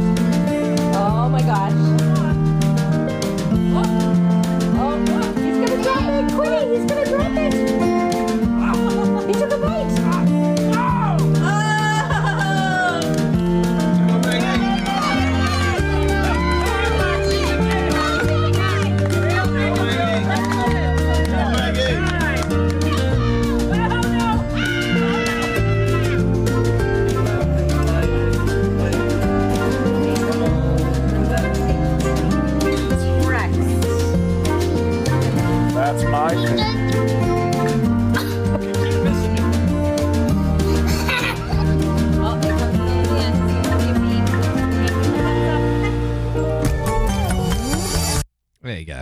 Isn't that nice? It's not all bad. It's not all bad. It's not all gender non-conformity. I'll tell you what, one more article, because this is too much fun. Why not? We're on a roll. It's not all gender non-conformity and non-binary and all of that shit. There's just some nice people out there sometimes, isn't there? No, there's no twist. See, this is the state that we're in. People are like, there's got to be a twist. What's going to happen here? What happens? Is there something like, are the parents fucking suicidal maniacs or something? What's the twist here? Does the house blow up at the end of this clip? I don't get it. Do the riot police kick his door down because dad's a heroin dealer or something? What's going on? No, it's just a nice clip. Walmart pulls violent video game displays from its stores, but will still sell guns. You see, because after the Walmart shooting, ladies and gentlemen, there was a mass groundswell of protesters who said that Walmart should stop selling guns, as if the guy walked into the Walmart, bought the gun, bought the ammunition, said, well, I'm just going to take it for a test run, if that's all right with you. Like, if only Walmart didn't sell guns, then the shooting in the Walmart never would have happened, apparently. But so, not prepared to take the guns off the shelves, Walmart, probably because they're capitalists and don't want to lose a lot of money unnecessarily. They thought, well, they sat down and the brains at Walmart thought, we have to do something. We have to do something to show that we care. So what do? They took the violent video game displays off the shelf. But you could still buy the violent video games if you went up and asked. I don't understand the connection here. I don't get it at all. It's like if you ran a swimming pool, if you ran a bowling alley and somebody dropped a bowling ball on their toe and broke their toe, okay? And you're like, wow, we've got a real problem here. It seems like somebody, we've got a real problem with people dropping a bowling ball on their foot and breaking their foot. What are we going to do about this? And you're like, well, the act of bowling and people having feet is kind of central to our whole business plan here. I know. Let's take all of the candy out of the shop. What? What's that going to do with it? Well, people have too much candy and they get a lot of sugar going through their system, and then maybe, that makes them more prone to dropping bowling balls on their feet, perhaps. Good idea, sir. But don't take it out of the store completely. Just take it off the shelf. Just put it under the counter. So if somebody wants a Clark bar, they have to ask for it now. We don't just show that shit. If somebody wants a Butterfinger, they have to, hey, you got any of those Butterfingers? Got any of those Butterfingers there? Great solution, sir. So let's have a look at the clip. Walmart is going to be taking down some of the promotions they had for. Is this on half speed or something? What's going on? This is not on half speed. This is just the way the guy talks. Wow, high energy guest. Walmart is going to be taking down some of the. All right, thanks, Amy. Thanks for joining. Walmart is going to be taking down some of the. It's like I understand speaking slowly to get your point across, but this is going too far, sir. Yes, Walmart is. It sounds like playing, when people look for satanic messages in rock music and they play the tape backwards really slowly. You kill all the children. The promotions they had for violent video games and violent movies, they say it's out of respect for the two tragedies. There was obviously the one in El Paso, but out of respect for the two tragedies. We're not going to show the cover of a violent video game out of respect for people who were gunned down in our store. How is that showing respect for anything? Isn't that showing disrespect? Hello, Mrs. Smith. Yes, I'm very sorry to hear about your loss. I just want to let you know that we here at Walmart are doing everything we can to show the appropriate level of respect for you and your family in this time of mourning. That is precisely why we have decided to take Grand Theft Auto off the shelf. People will still be able to purchase it, but we're just not going to display it out of respect for you and your family in this time of loss. You're doing what? Who are you? Why are you on my property? What the hell is wrong with you people? Out of respect? Well, gee, thanks, Walmart. I guess I can rest easy now knowing that my kid can't see a Fortnite cover when he walks in and looks at the Xbox games. I get that's going to fix it. Thank you for showing respect. You fucking idiots. Another shooting, fatal shooting in a Walmart in Mississippi recently. But there have been critics who are saying that Walmart isn't going far enough and that, one, they're still selling the video games. But even if you go by the argument that video games are a problem, the bigger problem isn't the video games, it's the guns with the actual bullets that kill people, and Walmart is a major seller of ammunition and firearms. This is so dumb. This has to be the dumbest story I saw all week. And there's a lesson for you, Walmart. Yes, it doesn't matter how far you go, it will never be far enough. See, all the rest of us have already figured that out now. I mean, we've now got, 3-year-olds with gender anxiety because it was like, well, we better not go too far. We better not go too far. Just let people go. Just let them do what they want. It's never going to be good enough. Soon there will be babies in wombs who are experiencing gender anxiety. And they'll say, we aren't going far enough. We need to go further. It'll never be far enough. You'll never please everybody. But then, just the asinine, excuse me, do you have Grand Theft Auto? Yes, I do. It's right here under the counter. Thank you. Wow. Good job, everyone. We just avoided another mass shooting. Every customer that comes in and doesn't see the cover of a violent video game is another tragedy averted. We are changing the world. We're saving lives here at Walmart. We're saving lives. Take all the violent movies off the rack. Whew. No shootings today. I guess our mission is complete. I guess our job is done. Thank God we took all of those Jason Bourne movies off the DVD rack, because who knows how many innocent people might have died in this Walmart today if we didn't.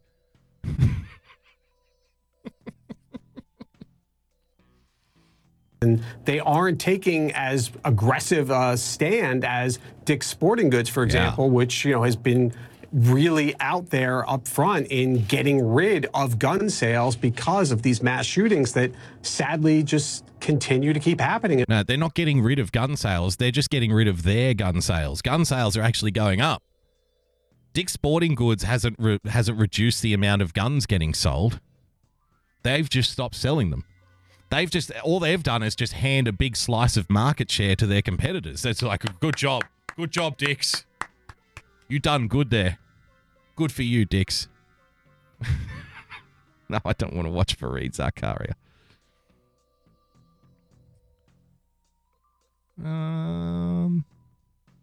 Okay, one more video. One more video, and this will see us out. I've kept you for a couple of hours now. Man uses roach spray nunchucks to quiet down neighbours. Police say suspect injures himself with nunchucks. This we got to see.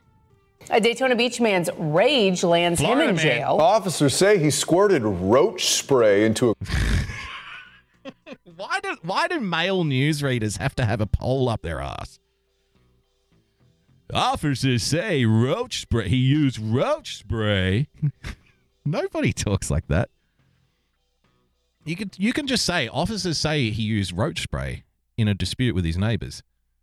Officers say he used roach spray. What the fuck is going on? Anyway. Group's face and then used nunchucks to quiet their party. News 6's Lauren Korn has this story from Volusia County. Volusia. This was all over a birthday celebration that got too noisy for some of the neighbors, including one man who armed himself with roach spray and nunchucks. Can't do nothing in my own house.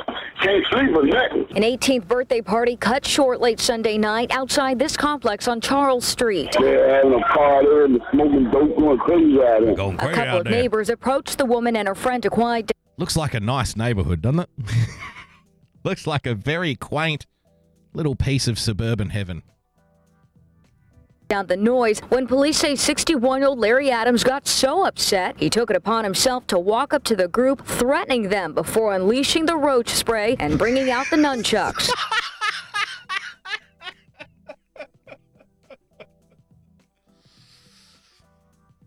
Ladies and gentlemen, Walmart is pleased to announce that we are removing all of the roach spray from the shelves at our local stores out of respect for the innocent victims at the 18-year birthday party that suffered roach spray in the face on the weekend. We need roach spray control now.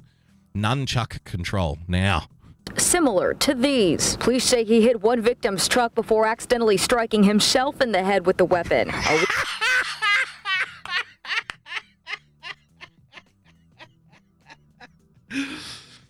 So he unleashed his fury, his nunchuck fury on the truck of the guy who was running the party, and in doing so, hit himself in the face with the nunchucks. This is a victimless crime. Woman in the group also called 911. Out here spraying people with mace and don't even spray the wrong people with mace. Officers arrived and confiscated the spray along with the nunchucks. He had his roach spray confiscated. Sir, put down the spray. Sir, put down the roach spray. Okay, let's not do anything crazy now. Come on. By court order, you are not allowed to have roach spray in your house. You must use traps only. But, Your Honor, they don't do nothing. I've heard enough from you. No more roach spray. You can't be trusted. Roach spray is a privilege, not a right. Pepper spray and a semi-automatic handgun magazine that police say was inside Adams' apartment near where his child was sleeping. They ended up arresting Adams for aggravated battery. Wait, so you had semi-automatic ammo in the house and he went out with a can of roach spray and a nunchuck? A nunchuck that he hit himself in the head with? I guess fair enough. Probably would have shot his bollocks off if he had gone out there with his pistol. And assault using a deadly weapon, and he has since bonded out of jail. In Daytona Beach, Lauren Korn, Getting Results, News 6. In Daytona Beach. There you have it. Wonderful stuff. Roach spray control now, nunchuck control now, ladies and gentlemen, because you never know.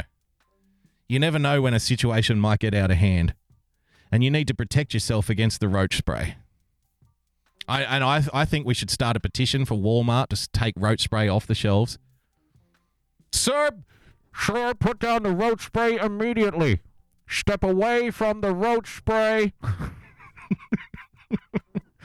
You are brandishing a dangerous weapon, dangerous to insects. Ladies and gentlemen, thank you so much for joining us. That brings us to the end. If you'd like to become a supporter of the show, please head over to patreon.com/Boogie Bumper. Become a subscriber by hitting the subscribe button on your preferred podcast player. And of course, if you would like me to relinquish the roach spray, then you can do so by following me on Twitter at Boogie Bumper. Don't forget to follow our friends at RealPersonPLTCS, at ChrisMC44, at Y Censored for tomorrow night, Thursday night at 11 p.m. for my favorite things. Good luck, Kimmy. Have a good show. I'll be back on Sunday night with Trust and Verify. Thank you so much for joining us. Thanks for chatting it up. And until Sunday night and then Monday, back again with the Daily Boogie. I will see you next time. So stay calm, stay rational. God bless, and see you soon. Bye-bye.